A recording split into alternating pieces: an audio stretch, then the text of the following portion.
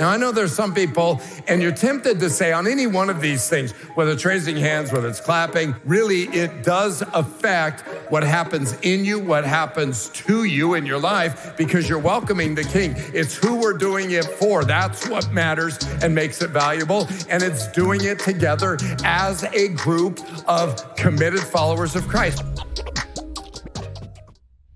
I'm going to talk to you tonight about another aspect of praise. And I was reading about the loudest stadiums in the world, not just in the country, not just in the NFL, because some people only want to talk about one stadium in the NFL.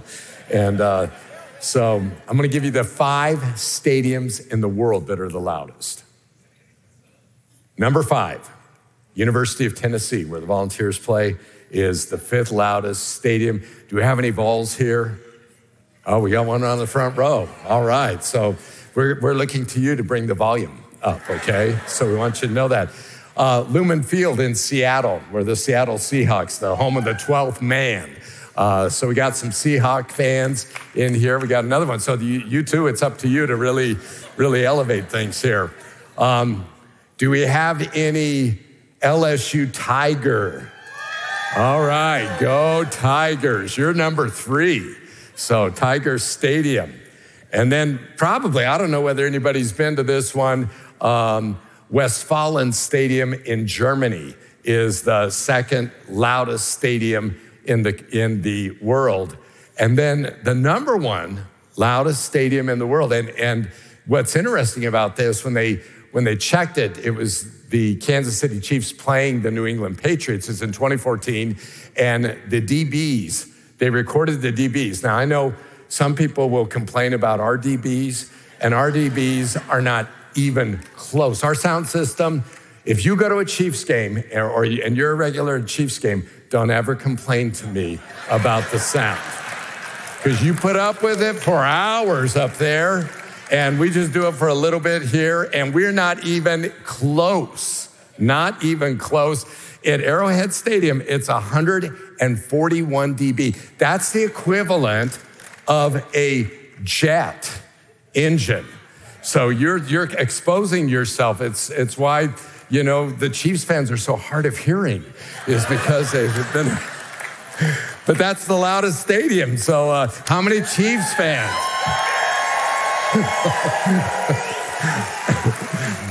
It's so painful for me to talk about this stuff, especially after Sunday and Saturday. You got to pray for me. My Buffaloes and my Broncos have just gone up in smoke. So, but Dion's still got it going. So we're gonna figure out a way. Anyway.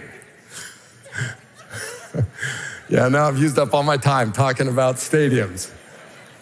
I want to talk to you just in the next few moments about the power of loud praise that comes by way of 2 things, and that's clapping and shouting. That's...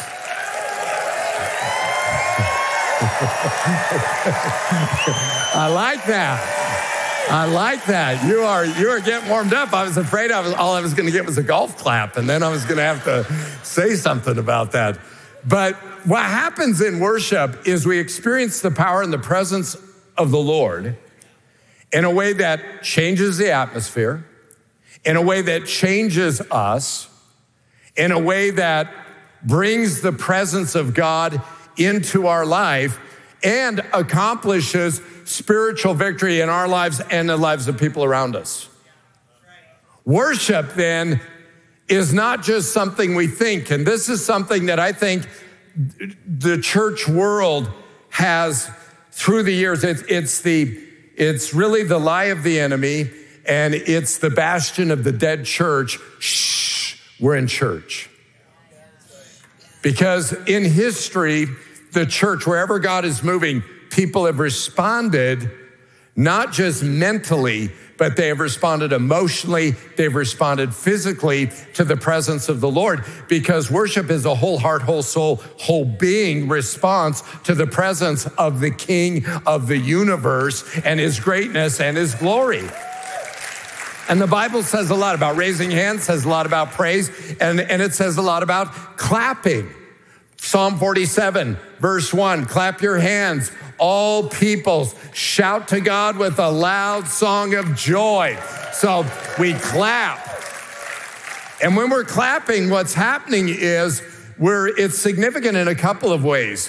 One of the things that clapping does is it welcomes the king into this place.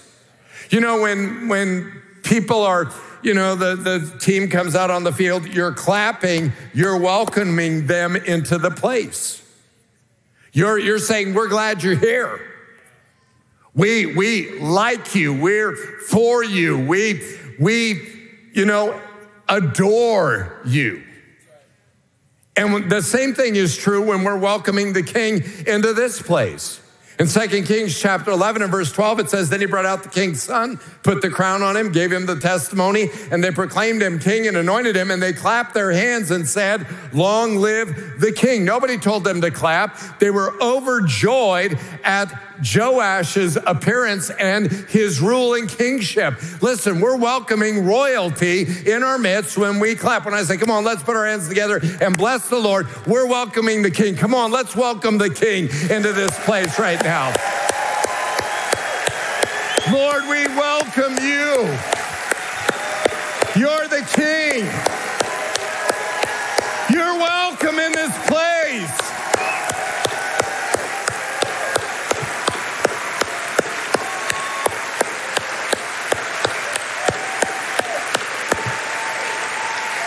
Wow, Lord, we thank you. Yes. Lord, we welcome you.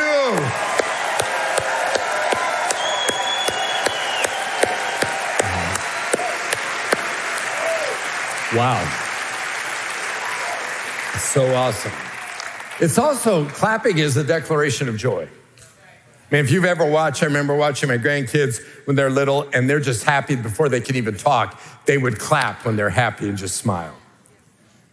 Something I'll never forget is taking Debbie to the Grand Canyon and watching her. Because I told her, she'd never seen it. I said, oh, you've got to see it. It just looks like, it's hard to imagine it's real when you're looking at it. It's so beautiful. And so we get there to the South Rim, and the lighting is perfect to get the vivid colors. And so she goes down there, and she looks at it, and she just began to cover her mouth and then clap with joy at the beauty. It just so overwhelmed her. And it's an intuitive response. It's the natural response of what we feel in our heart toward the greatness of our God. And what's interesting is even nature itself does it. Psalm 98 and verse 8 says, let the rivers clap their hands, let the hills sing for joy together. Isaiah says, for you shall go out in joy and be led forth in peace. The mountains and the hills before you shall break forth into singing, and all the trees of the field shall clap their hands. It's the joyous response of creation to God. And it's interesting that the clapping is linked to shouting with a voice of triumph. So we saw that already in Psalm 47. Clap your hands, all you peoples. Shout unto God with loud songs of joy. And it says it again in the New King James Version, clap your hands, shout to God. So it's a response of just saying, I am so excited about God. So clapping is a part of it. And then shouting is a part of it. Now, I know there's some people, and you're tempted to say on any one of these things, whether it's raising hands, whether it's clapping, whether it's shouting, this is not mind control, it's not crowd control, it's not hype, because what happens is really it does affect what happens in you, what happens to you in your life, because you're welcoming the King. It's who we're doing it for. That's what matters and makes it valuable. And it's doing it together as a group of committed followers of Christ. But some people say, I don't do raising my hand. I don't do clapping. I don't do shouting.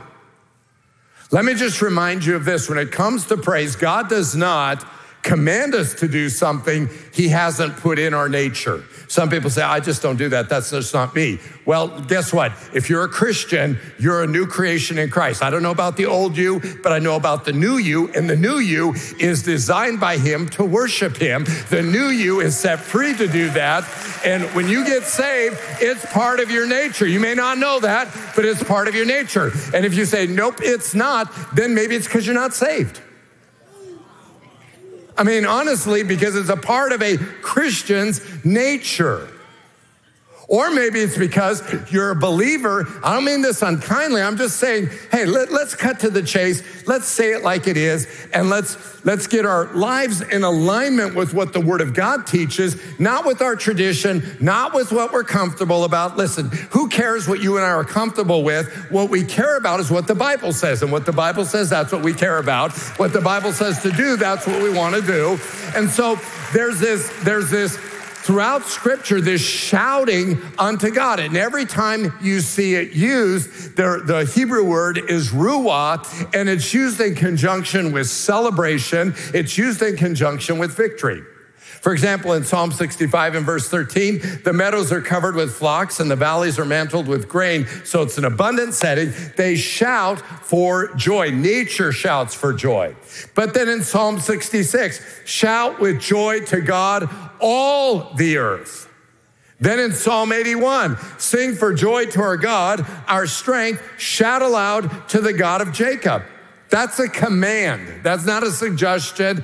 That's a command. We shout to God. Psalm 95, come let us sing for joy to the Lord. Let us shout aloud to the rock of our salvation. Psalm 98, shout for joy to the Lord, all the earth. Burst into jubilant song with music. Make music to the Lord with the harp. Now listen, the idea is sing. You could hear it when we were singing this evening and the instruments weren't playing. You could hear everybody singing. It's powerful. Now listen, it doesn't say sing if you can sing. It doesn't say that. God does not give you an exemption card that says you can't sing. We've heard you in heaven and it's awful. So please, he doesn't do that because your voice, he created you. And he loves to hear your voice. He delights to hear you sing. This is not a tryout for a competition. Make music to the Lord with the harp and the sound of singing, with trumpets, the blast of the ram's horn. Shout for joy before the Lord, the King. That's who we're doing it for. We're doing it for the Lord. We're doing it for the King. We're singing for him. We're shouting for him. We're clapping for him. Psalm 100, shout for joy to the Lord, all the earth. And there's something powerful that happens when you and I shout. And probably the best example of it in Scripture is in Joshua chapter 6, where the story of the walls of Jericho come down. And what's so interesting is that Hebrew word for shout is used 7 times in Joshua chapter 6. On the 7th day, they got up at daybreak and marched around the city 7 times in the same manner, except that on that day, they circled the city 7 times. And the 7th time around, when the priest sounded the trumpet blast, Joshua commanded the people, shout, for the Lord has given you the city. Had they got the city yet? The answer is no. But they're shouting like it's already theirs.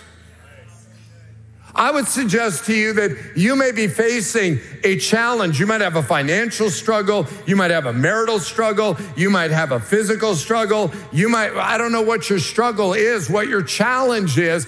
I'm just suggesting that one of the ways, is not the only way, but one of the ways that you get victory is when you shout like it's already done. People say, oh, when God answers, I'm going to really shout. No, that's backwards. You shout before, and then you have something to shout about after.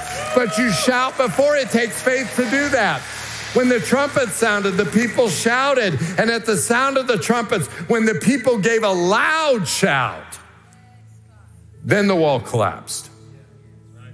Something about just celebrating with joy the victory that you know God is going to give you before you've been given it.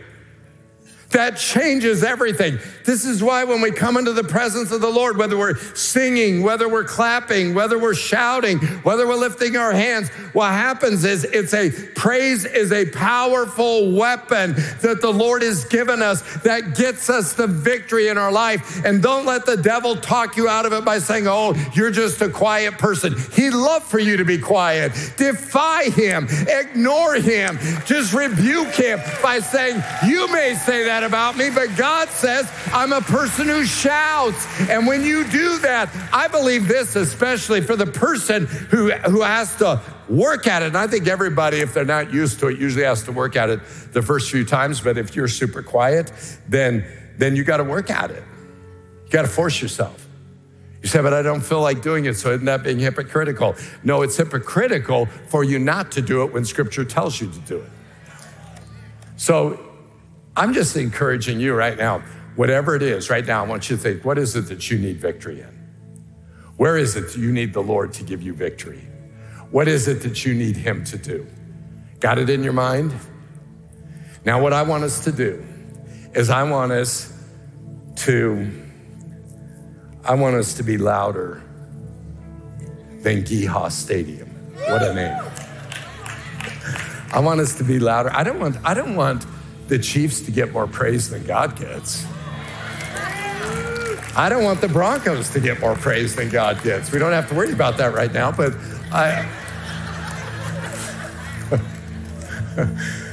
listen, I want him to get the best of everything. I want him to have the best from me and the best from us. And I believe that as we look to him, he's going to do extraordinary things. So whatever your problem is, at the count of 3, we're going to stand up, we're going to shout, we're going to clap, we're going to fill this place with such praise